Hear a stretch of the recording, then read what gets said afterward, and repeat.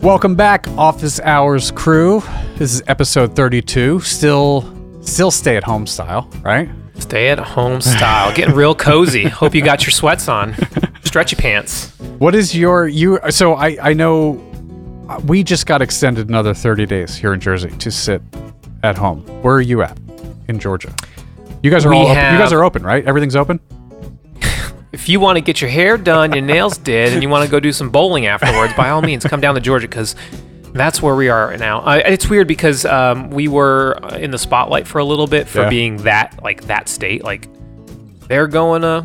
And I think even the president was like, I don't think that's a good idea. Right. So just kind of put that out there where, politics aside, wherever you sit on this whole spectrum, like, that's kind of where it's at. It's in a very weird, delicate place right now. So, yeah.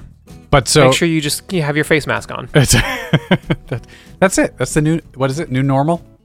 The new normal. There we go. What a weird term. I like it. I wish I'd coined it and trademarked it long ago. You'd be sitting pretty in these. What magic air quotes in these challenging times? Another one. I can't. I just roll my eyes whenever I hear it. Ugh. How many emails have you got that started with that this week? So many.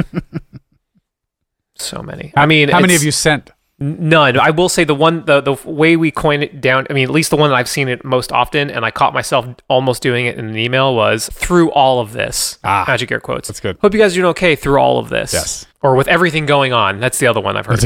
With everything going on right now. Catchphrases. Which, I don't know. I'm a big... So I've taken the past couple of weeks, couple months now, I don't know. I try to reach out to my peoples, all the folks in my networks. And I don't do the best job of hitting every corner of it, but I try to keep track with the folks that I'm thinking about when they come to mind, kind of just shooting them a message or a call.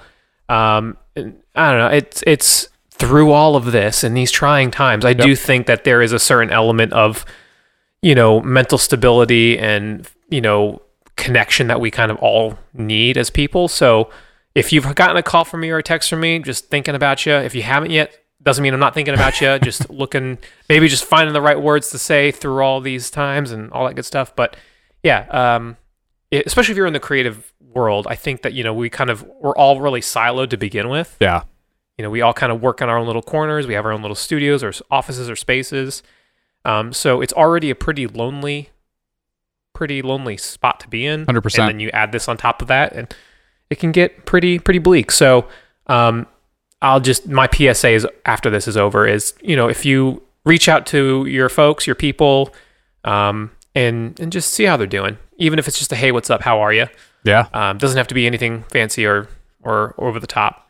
I've got a friend who owns a small little shop and art gallery called Harmony Brookside out here in Jersey. And her and her partner are just like these great little people, and they just opened this business like a year and a half ago, and of course they're kind of temporarily closed down and or just doing like delivery or whatever. But twice in the last 2 months I've gotten a card in the mail that simply says nothing other than just like, hey, hope you're doing well.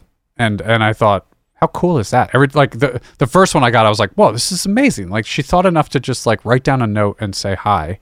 And then I got one like a month and a half later, and it just was like, it was better than any Zoom call I had been on in the last 2 months. Let's put it that way.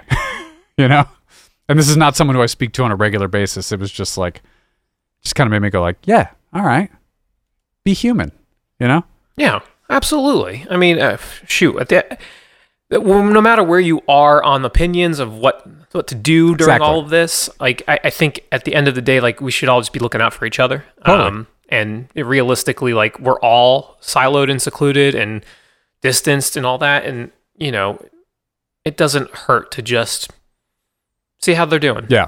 I don't know. I very much have I've been the benefactor of those calls and text messages and emails and things like that, and I very much appreciate them, which is why I think I've tried to do them as well. Hell yeah. And I also think the other part of it is like,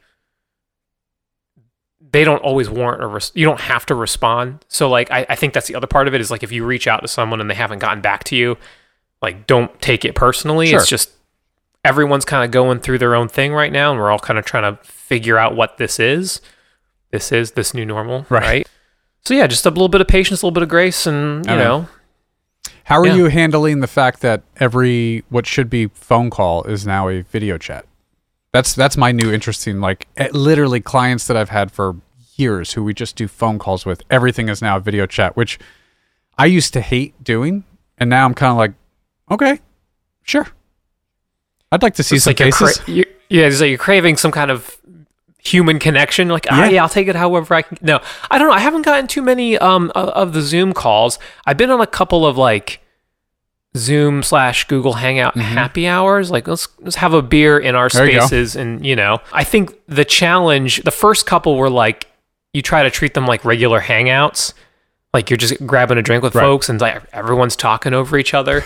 And I think as we've gotten further into this, people have kind of learned that there's a method and like an etiquette. Everyone takes a turn. Yeah. So, I don't know. That's been interesting. It's been interesting. I don't know. I'm old. I've never been like, I've always been about picking up the phone. Yeah.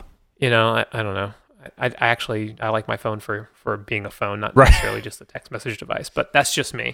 Call me old fashioned. It's good though. It's good that you have that mentality, you know, because I think it's easy and keeps you at arm's length to just drop a text, right? It's nice. It's nice to get a text. Don't get me wrong.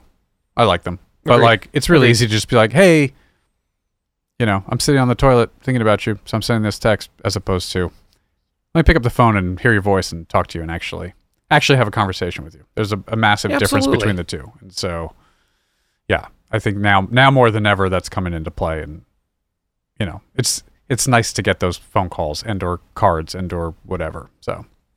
Absolutely. I feel like the people that I've called, like I've gotten an opportunity to like jump on the phone and like have a little download with I feel like it's a little respite for everybody. You know, it's like, I'm just going to step outside of like, you know, the contained chaos that is my house situation, whether it be like, you know, if you're playing school teacher for your kids or having to do like video conferences on top of that. I realize there's a lot of hats and stuff to juggle right now. So like, I think the times where I've been able to jump on the phone with folks, it's like, it's a nice little pause. Like, hey, step outside or take a break, you know, and say, all right, I can do something outside of my swim lane for once. Totally. Which is good. Totally. Yeah. And hopefully get back to work. Looking forward to it. I'm looking forward to, I mean, you know, not to say that I think the path to normal will be, magic air quotes, normal will be long and a little confusing, but I'm looking forward to the day where I can aimlessly wander around a Target again. Yeah. That'll be a fun, I'll never take that for granted anymore. I didn't used to like Target, but I think I could like it now. Every once in a while, I'm a big, let me just peruse, you know? Yeah. Yeah, it's funny. See what's going on here. I had to go to Lowe's the other day, and I was trying to order stuff because I'm trying to fix parts of the studio that need to be fixed since I got free time, and I was trying to do the whole curbside pickup thing, but for some reason it wasn't working for me, and so I was like, all right, fine, I'll just, you know, like they're open, you can go in the store, I'll just, you know, gear up and go in the store. And the amount of people that were in the store on a Tuesday at 10 a.m., it was worse than like a Sunday afternoon in the middle of June. During regular life. Yeah, just like, it was weird though. It was weird to like walk around the store pushing a cart, trying to find the stuff I needed, and all at the same time thinking to myself, like, you need to get the fuck out of here. Like, you're not supposed to be here. You're supposed to be at home. Yeah, exactly. I feel like every trip that I make outward, like out into the world to go to like an actual brick and mortar, there's two things on my brain, like, number one, making sure you have all the stuff, like all the gear, so that you don't get judged out of the store. Yeah. And, you know, like, you know, you do, I've done it too. Like, oh man, that guy's like, he's not wearing a mask and he looks like he don't feel so great. And like, awesome. But then number two, like, it's kind of like, what do you call it? Supermarket sweep. Yeah. Have you ever? Yeah, it's like you're just running through the, like, whatever. I needed these things, totally. And you can't see me right now, but I'm like making the gestures where you swing things into the cart with your hands wildly and violently. But like you're grabbing and running, and you're trying to get in and out as quickly as possible. Yeah. And like I remember, you know, there was a point in my life not too long ago where I'd go to the grocery or the Home Depot or whatever, and I would like walk up and down the aisles and be like, oh, that would be a good project, or we could use more of these. And you just like casually drop in the cart and you start looking at, like, perusing, just general casual shopping. It makes it I miss harder those now. days. Yeah, I mean, because now you're like, I got to get in, I got to get out, got to make sure that I'm not, becoming a threat to anybody else, and Right. that I'm being safe and socially conscious. And Even with work, like I'm starting to finally book again, like actually book again, not just like little shit here and there, but like June seems to be, people are like, hey, we need to start selling more stuff. Sales are booming online. So, I don't think I'm going to be shooting a lot of people on location anytime soon, but the product stuff is coming out again. And I'm finding that I have to now be on the other side of, like, instead of like me pushing the shopping cart, I have to be the guy who owns Lowe's, thinking like, okay, how can I do this shoot? How can I make this shoot happen and be open to the public and still keep everybody safe and sound and distanced and, and like, it's funny because I haven't had to deal with that yet. This is the first time that I've had to like actually deal with, okay, we're going to do a shoot. It's going to take a few days maybe, or a day. Am I broadcasting that online? I mean, you and I did a shoot at the beginning of all this where that's what we did. We broadcasted on Skype. We screen shared to the client on Skype so they could see what we were doing and make the shoot happen. And so, man, I'm so glad we did that and figured out a procedure for that. Because honestly, like, people are calling and they're like, I don't know what we're going to do. And I'm like, I know exactly what we're going to do. Well, yeah. And it's going to work really well. Like, yes, it sucks and there's a little bit of lag and like, no, it wasn't as efficient as it, as we normally shoot, but like we can do this and we can get stuff done and we can get stuff accomplished. And so, I'm almost approaching it as like a little bit of a challenge and everybody loves a little bit of a challenge. And so, I don't know, maybe it'll end up being kind of fun. I hate to downplay it like that, but coming up with new ways to do things. That's what I'm trying to say. Yeah, and I don't know, like, call me naive for painting it in a positive light, but like, this is a pivot point where we're able to kind of refine the process a little bit and think through how we can, be just as creative and have just as much of a good time and create the things that we're all proud of, but like in a way that is, responsible, number one, and then two, like it respects where people sit on the spectrum of that responsibility. Yeah. Right. And like, I'm not about having people be somewhere they don't want to be. And I don't want them to be part of a, like, I don't want them to have share a space if they don't want to share a space. And like, we'll have that option available to you. I think the conversations I've had have been very similar. It's like having a process of making sure that things are, like bookings are spaced far apart enough, or if there's people that need to come into for anything, it's that they're staggered in terms of arrival. Yeah. That everyone's got enough PPE to go around, that we have all the things sanitized, just like the what ifs. It's like, if we wanted to do this, what would we have to be ready for? Yeah. And I think like the merit of where, like, at least in my brain, where I sit in that whole spectrum of things is like, anytime I ever have a team, it's always small. Right. So it's not where like I don't have 50 people to have to worry about congregating someplace. It's like, no, it's 3 people, That's and massive. While that, yeah, it's like that's 3 to 5 people. That's doable. We can figure that out. Yeah. So, I mean, major props if you have like a huge crew and you're trying to figure out what to do with that. It's a challenge, but I think there's a solution out there that can work. There is. Haven't found it yet. You just have to look way back in your life to the time when it was just you and a camera. How did you get through all the jobs? How'd you do that? Yeah. Because that's going to make you really successful right now, I think. But all right.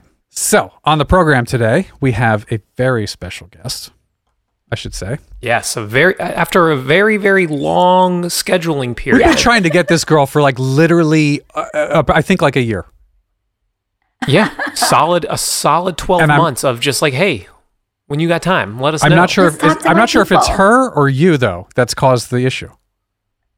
It's definitely her. She's like the busy person. I'm like, I'm here to talk with you every other week. So like, clearly, I'm not busy. I got rescheduled a few times. There it is. Y'all busy.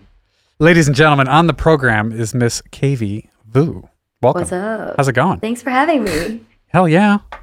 Like we said, we've been waiting a long time for this, so don't fuck it up. Make it a good one. Oh, no pressure.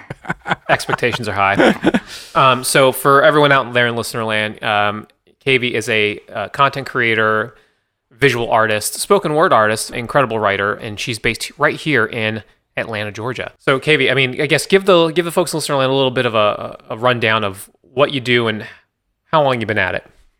Ooh, all right. What's up? I'm a videographer, social media maker of sorts. And I've been doing this for, how long have we known each other, Ashton? I was an intern, so. That's right. Gosh, I mean, I'd have to think like we're coming up on 7? like 7-ish. Yeah. Right? Something like that? Yeah. Yeah, you've been at it for a hot minute. And yeah, our first meeting was you were the bright-eyed and bushy-tailed intern around amongst the video team. Yeah, video at editor. the old agency where we met once in a past life. I feel like it's just like when anyone that's been in an agency and kind of jumped the fence, it's always like so long ago. Like even if it wasn't, it's like, oh man, remember when? Yeah, like back when I was so young. What an interesting time. Sounds like everybody's trying to get In away my from life. that place. It was great. It taught me a lot.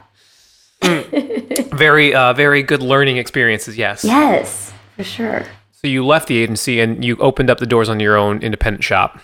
Yeah, I left the nest. If you remember, I was going to go to BuzzFeed in LA. Remember, I made like a dramatic Facebook post that was like, yeah, I'm going. Atlanta's just too small for me. And that was right around the 2016 elections, presidential elections. And I had already quit my agency job and was like, I'm just going to take a few months and then go to LA. But then I just didn't really feel right leaving. And I think my co-founder of Wake Up Atlanta at that time, she's like, are you really going to leave Atlanta in a time where change can happen here? And are you going to go to this cushy place that is LA? It's progressive and there are a lot of different problems there, but you're from the South. You have a unique voice and opinion here and talents. Gonna really leave at this time? And man, I was like, I just quit my job. But I stayed, and I'm really happy I did. Amazing. So you actually had you were booked. You had a job with BuzzFeed. You were supposed to go, right? I was actually on like my second interview or third, and and they were like, "Yo, we definitely want you," and I was like, "Yeah, sounds good to me." And then I quit my job. It wasn't even sure yet. And so, for those who don't know, you gave it up to create Wake Up Atlanta, which is kind of I'm going to butcher it, so I'll let you take it. But it's geared towards kind of it's a movement to get Asian Americans up off their asses and out into the polls and really to kind of, stand up for a group that's not being stood up for, probably. Yeah. Is that okay? Yeah. Did I do that all right? Exactly. At the time, I was doing some voter registration, just volunteering with a local group here. And I learned that Asian Americans have the lowest voter turnout. And I was like, whatever. I don't even know if I'm registered to vote. I just like somebody so asked you me to weren't do even something. into it. Yo, I wasn't at all. At all. And I think that's what makes me the best creator for it, because I am learning this just as much as my audience is. Amazing. Yeah. So at the time, I think I registered myself at one point when I was doing the voter registration drive, is because I was like, I should probably be into this. But I learned that voter registration without voter education does not work, because you're just actually messing up your numbers. You're getting all these people to register to vote, and then they're not actually coming out to the elections. And so that's why you get these numbers like 6,000 Asian Americans are registered to vote, 200 voted. Those are actual numbers in the city of Atlanta. Crazy. And so that's why I stayed to do this work. Crazy. And then on top of that, you went and realized that you still had to make money, so you opened your own shop, kind of. Yeah. I think the goal for me has never been to kind of run my own business. It's always been to work for some company, some agency, but I realized that there wasn't anything like this. So when funders ask, who's your competitor, who's already doing this, I'm like, oh, trust me, nobody. Nobody wants to do this. Can I say shit? Yeah. Yeah, you can. Yeah. Nobody wants to do this shit. And so it's nice because we saw a need and we filled it. Crazy. And the show is, where can people find it? What's the whole, give us the pitch on it. Yeah, we are on Facebook, YouTube, Instagram, at Wake Up Atlanta. Awesome. And it's actually pretty impressive follow. I mean, you guys have garnered a really good following here in Atlanta. You've gotten attention from, you've been on NPR, to talk about the show. And I think it's wild to think that like this urge to do something bigger than yourself has created this avenue to help a lot of people. I mean, I was talking to David before that about your last season. It was a pretty ambitious endeavor. I mean, talk to us about that. I mean, you went from starting this thing, which was really great, had a kind of a simple goal. Well, not a simple goal, but a pretty a pretty laid out goal, and it's now transformed. So, I mean, talk about what that entails now. Yeah, a lot of transformations. At first, we were just focused on the city of Atlanta. And, well, that was silly because not a lot of Asian Americans actually live in the city of Atlanta. They live, like, on the outskirts. And if you live in Atlanta, you just know that. So I didn't even live in the city of Atlanta when we started this. And so we were doing a ton of outreach for the mayoral election. And when we first started, it was strictly this online platform. We're like, okay, we're on Facebook, we're on Instagram. But we started seeing a lot of great feedback. And so we started our season 2, it was focused around the gubernatorial election. So anybody in Georgia could vote. And we saw, folks in the outskirts of Atlanta, Ashland, Duluth, Lawrenceville, Suwanee, start to really get excited about like us coming to their schools. So we went from, just being this online thing to then creating a tour, 20-stop high school and college tour, where we would go and screen our episodes and then have a Q&A and get people to register to vote. So it was this like one-stop shop where you registered to vote, you learned about that upcoming election, and then you go and vote, and you can message us online if you had any questions. So that was really cool. And then this season, since we're focusing on census, that's for anyone in the country. So we've been working with a ton of different community organizations to translate our episodes into different languages, because we realize that our target audience is like 18 to 35, but they're not the ones filling out the census a lot of times. It's the heads of households. And so we wanted to make that accessible to all the Asian Americans who might not speak English as their primary language.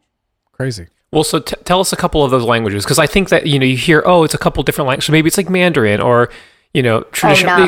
It's like real specific. Like it's like Burmese, Khmer, Tagalog, Cantonese, Mandarin, Korean, Vietnamese, Hindi, Urdu, Gujarati. And I was editing all these videos, like no idea what it said, but I was doing it. That's insane. So you're still like total in the chair, doing all the work.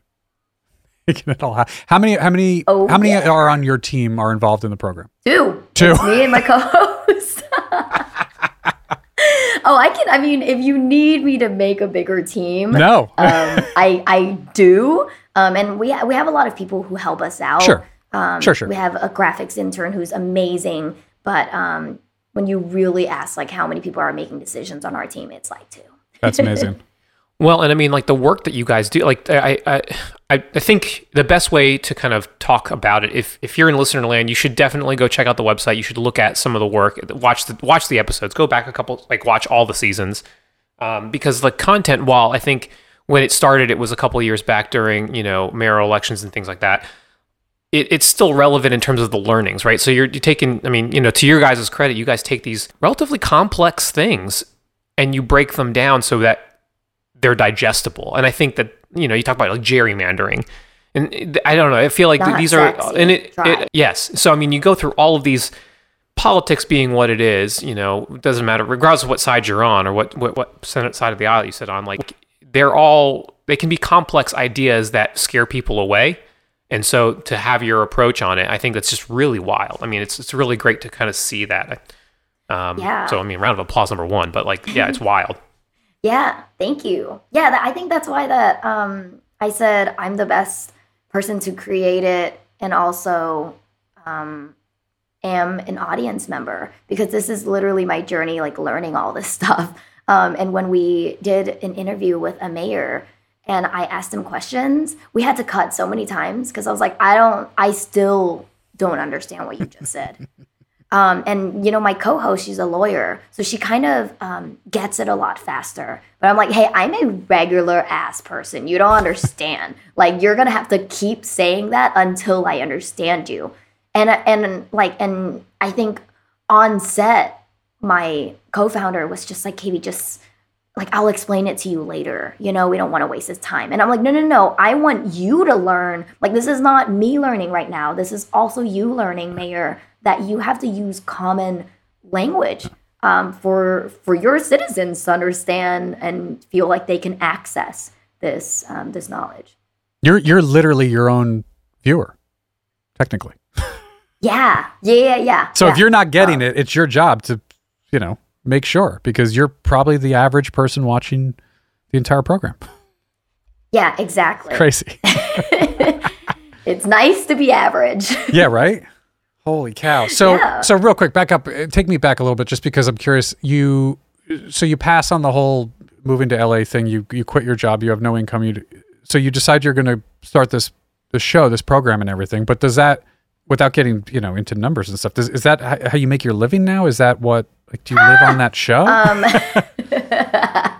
So when I passed on LA, my co-founder, Fee Nguyen, she said, hey, there's an opportunity to get $10,000 to start this show. And I'm like, $10,000? I've never seen that in my life.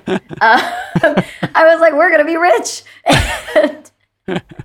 And so she writes this grant proposal. And at the time, the Center for Civic Innovation here in Atlanta, they had an ideas challenge. They said, what would you do with $10,000 to get people to go out and vote? And so Fee writes this stellar application that's like, we're going to make these digestible videos. They're going to be 3 minutes. And I never once see this application.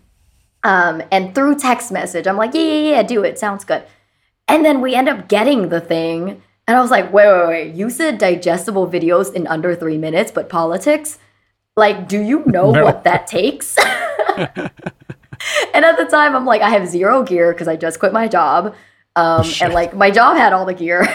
So I was like, yo, I got an old camera and sunlight. Oh my God. We good?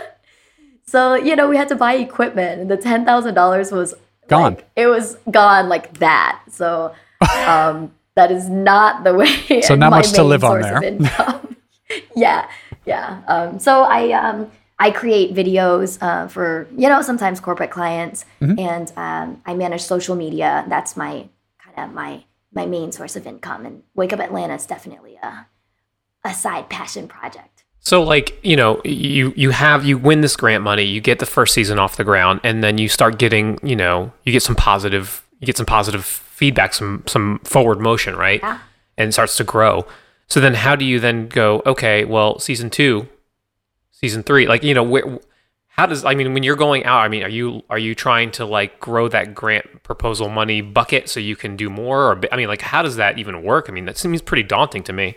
Yeah, honestly, as a person who didn't see this show being more than one season, because I thought it was just a gig. Like, I live in a gig economy where everything's just 1 or 2, maybe.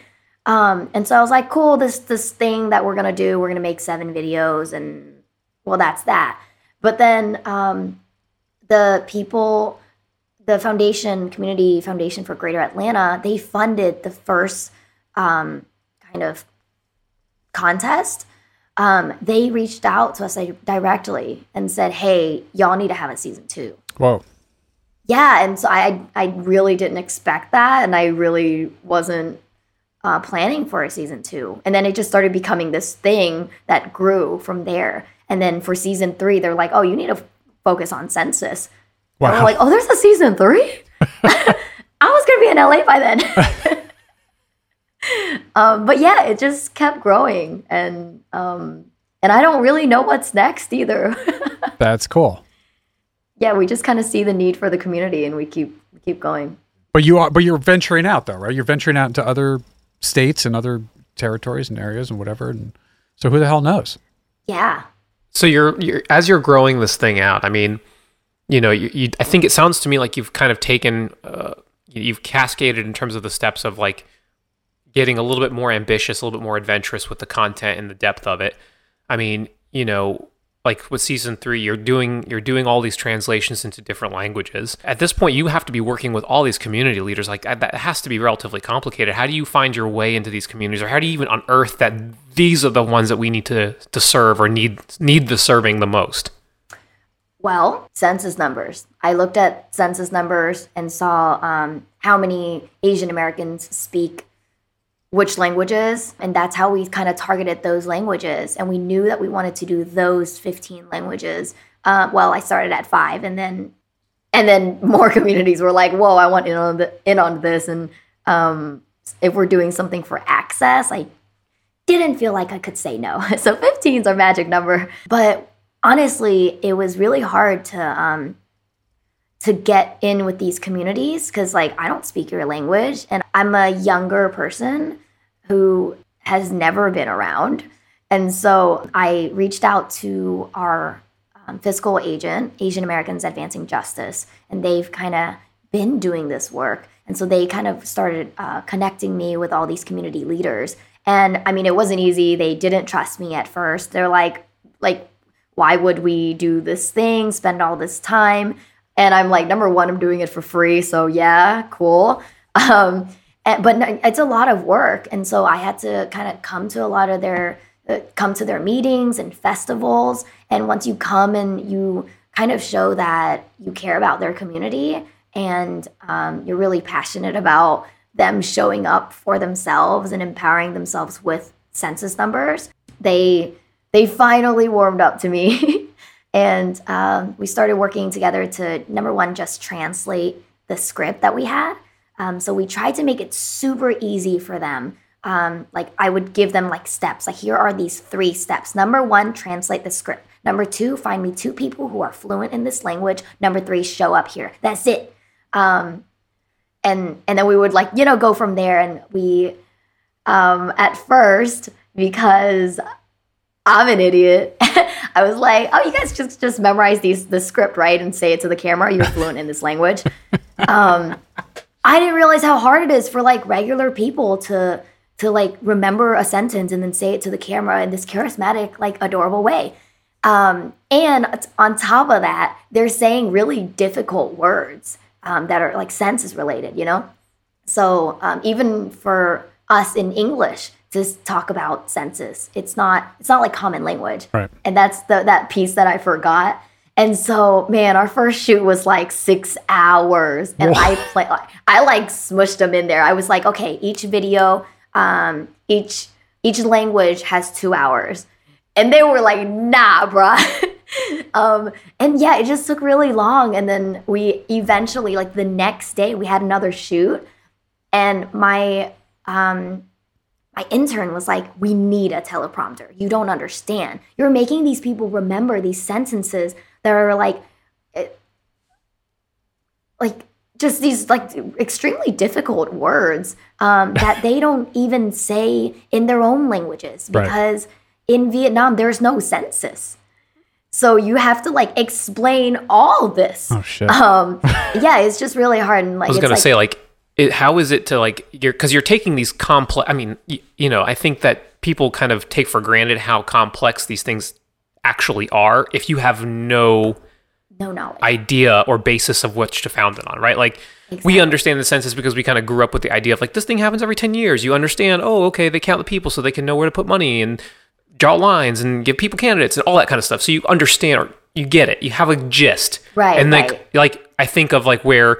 Like, I think most people's logical pickup point for a show like Wake Up would be like, oh, tell me the more nitty-gritty details of the census. But you're even going a step further and saying, like, you've never heard of this idea of counting people before for this purpose. Exactly. And now you have to try to decipher it into a completely different language. Yeah, because when you say, for example, the census is for, it decides how many representatives we have. They're like, what representatives?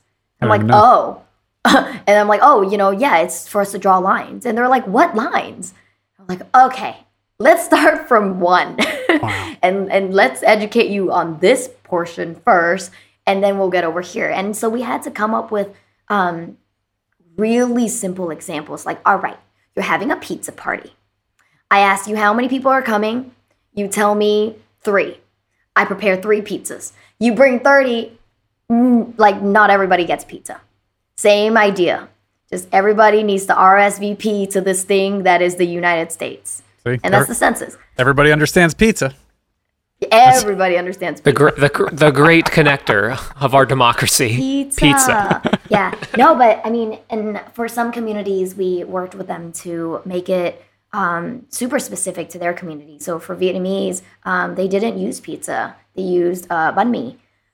Or for Korean, like literally for every language, they used a different like food reference, something that's like culturally makes sense. Mm-hmm. That's really wild. Yeah. Very cool. I mean, like, I guess at one hand, this has to be, I mean, number one, I just listened to this and that sounds like an overwhelming amount of work, right? And of like effort, because you're trying to, I don't know, like I think that, you know, I think to like some of I'm half Asian, so like my family, they're pretty good.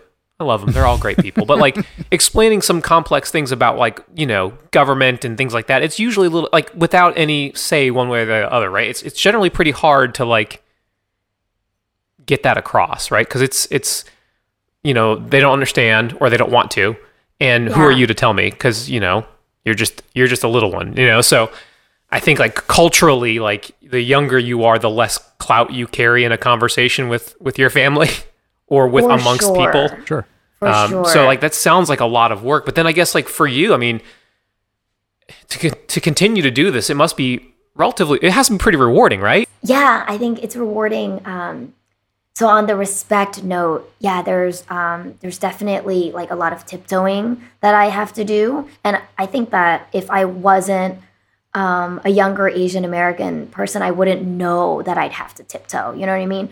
And just knowing that like I've been around my mom and like the aunties around, and she's like, why, like, you can't just directly hand that to her. And I'm like, whoa, I did not know. Jesus. I broke some cultural rules here.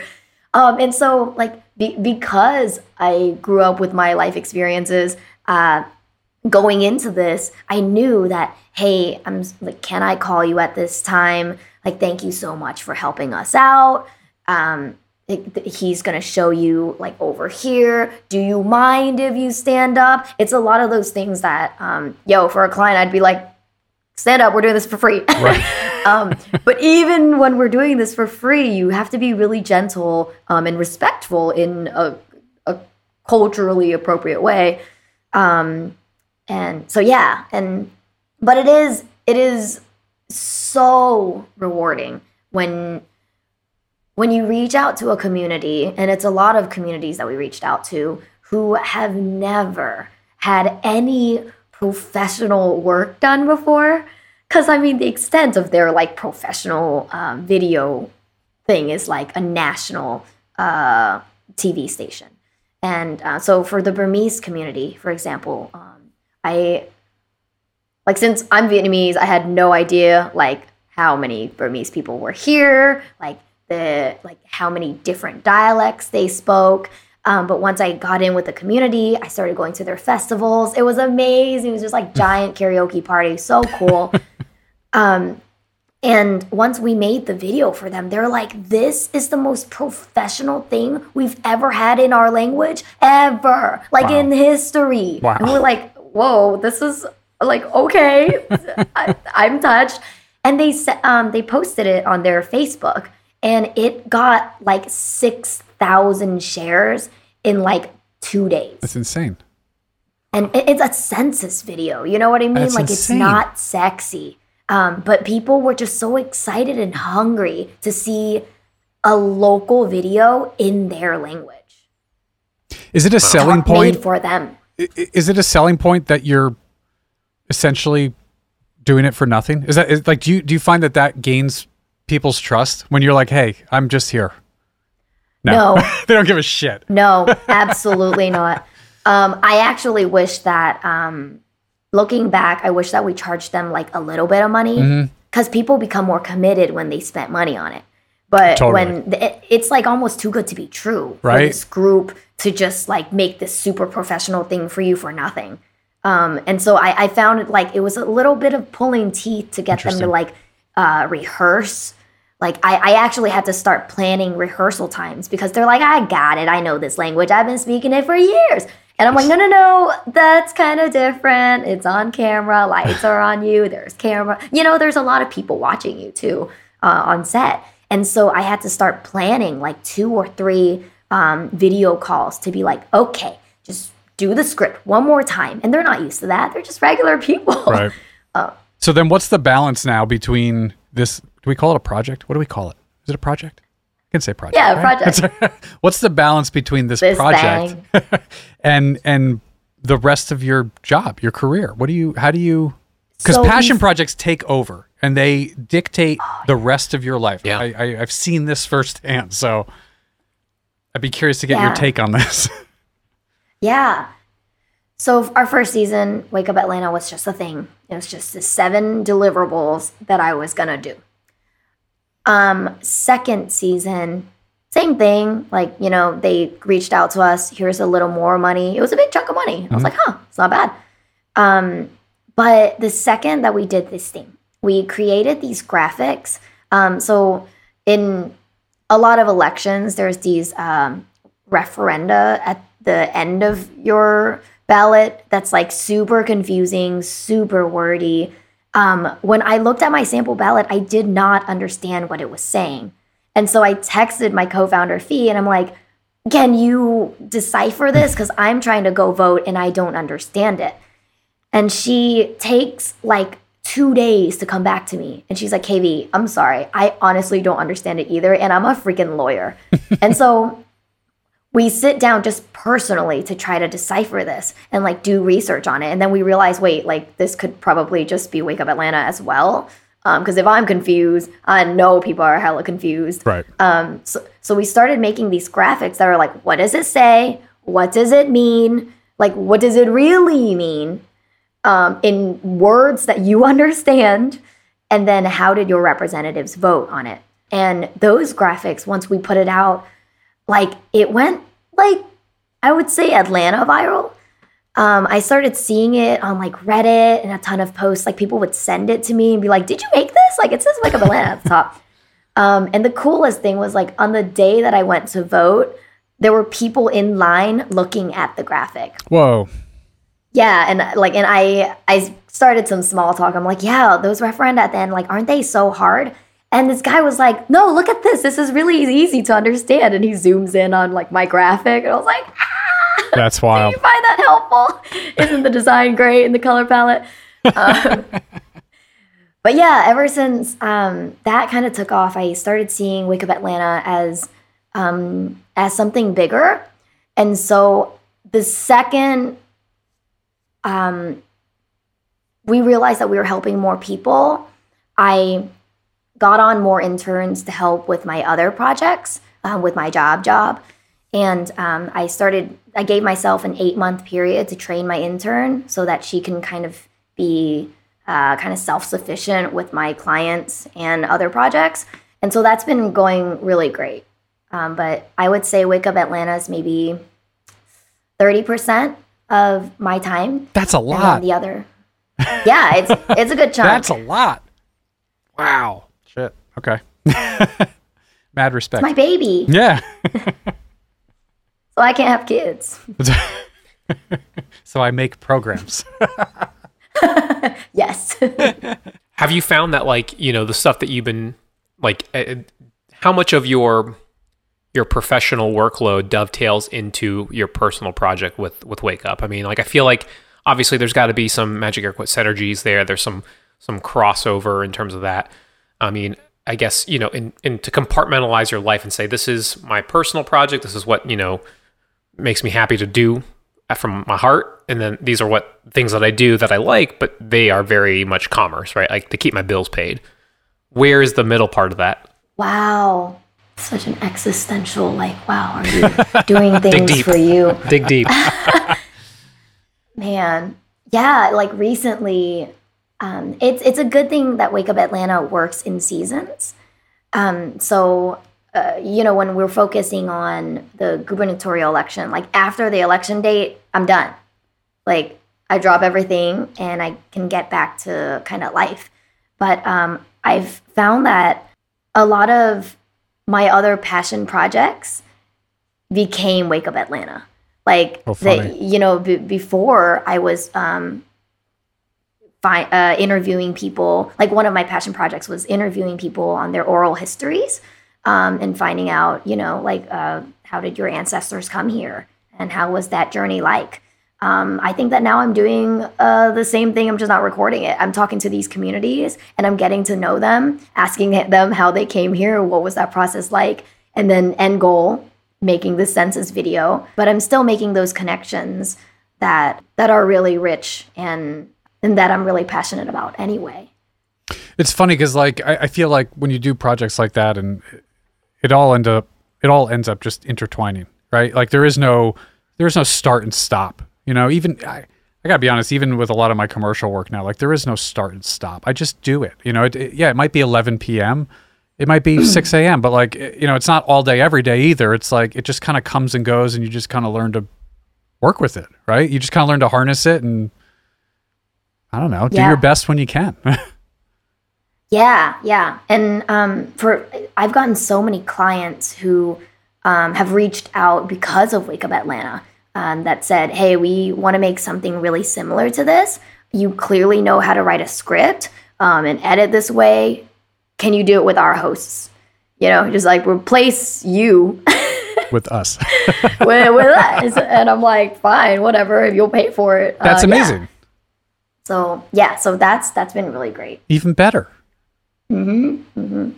So as a creator that's, you've built a business, doing what you're talented and skilled at, and then and along that path, it parlayed into something a little bit bigger that serves more than just yourself. And you built that too, and that's on its way. I mean, they're both kind of growing at these relatively breakneck paces. I mean, they're growing very quickly. I guess what would you tell a young creator or a young artist that's striving to do something similar? How do you get started in finding that thing that serves something greater than yourself while still doing what you need to do to make ends meet and all that? Yeah. Ooh. Like what would you, KB today, tell KB 5 years ago? Yeah. Go to LA. I know, just go, girl. You can do this. Like, bye, Atlanta. I would say on the do good, be part of something bigger than yourself part, find the why. Something that we learned in the Center for Civic Innovation Fellowship is that you have to start with the problem. A lot of people have a solution and then they find the problem that they're like, oh, I already have a solution. Let me do the thing. But for Wake Up Atlanta, what's nice is that we're a relatively small team. So we're able to just kind of move. So for those graphics, for example, that we created, it didn't need to be a video. We didn't just keep pushing video. We're like, this probably needs to be a graphic. And we made the graphic because that was the problem. People just couldn't understand that amendment. And so I think finding the problem and then thinking about how to solve that problem is much better than always trying to find a solution to do the good thing or save the world. Yeah, and it all comes back to why are you doing this? I feel like people can get wrapped up too in you seem to be avoiding this so far, so keep up the good work. But people get wrapped up in that saving the world thing, right? And that whole oh man, I'm doing good. So now I just need to do more good because this is all I have, right? And so you just like you said, you could have forced video down every avenue, but that's not what it really needed. So you do have to take a step back and readdress everything every once in a while and say are we doing the best that we can for the cause and not for what you feel like doing? That's tough too, though. That's really hard because sometimes you just want to make some cool shit that you want to make. Yeah, sometimes you do just want to make cool videos and everyone's drawn to videos. All the like executive directors that I know, they're like, yeah, we want you to make this video. And I'm like, but is a video what you need? Right. And I think the really good content creators are asking those questions. We're becoming consultants, if you will. We're asking, what is your main purpose? What is your goal for this thing that we're collaborating on, so that I can kind of help you get there? Because at the end of the day, if I make you a video and you don't know how to use that video to make sure that people see it or are getting anything out of it, then I didn't really make a video, did I? Well, when I'm pulling away from this, and I think like I've seen parallels in my own workings and stuff like that in the time in the trenches, is like, to your point, the problem doesn't have to be save the world that you're trying to solve, right? Like the problem is, use Wake Up as an example, it's get more people registered to vote. That's a big problem, but it's not save the world through democracy, right? Like it's get people to register to vote. And that's one hurdle, right? And once you cross that finish line, okay, on to the next race. What's the next thing? And so I think almost like, as creators, to your point, asking the why, like, why are we doing this? And, when everything that we make, the solution, the widget that we make should fit the problem. And it doesn't always have to be a large scale, multi-layered, multifaceted problem.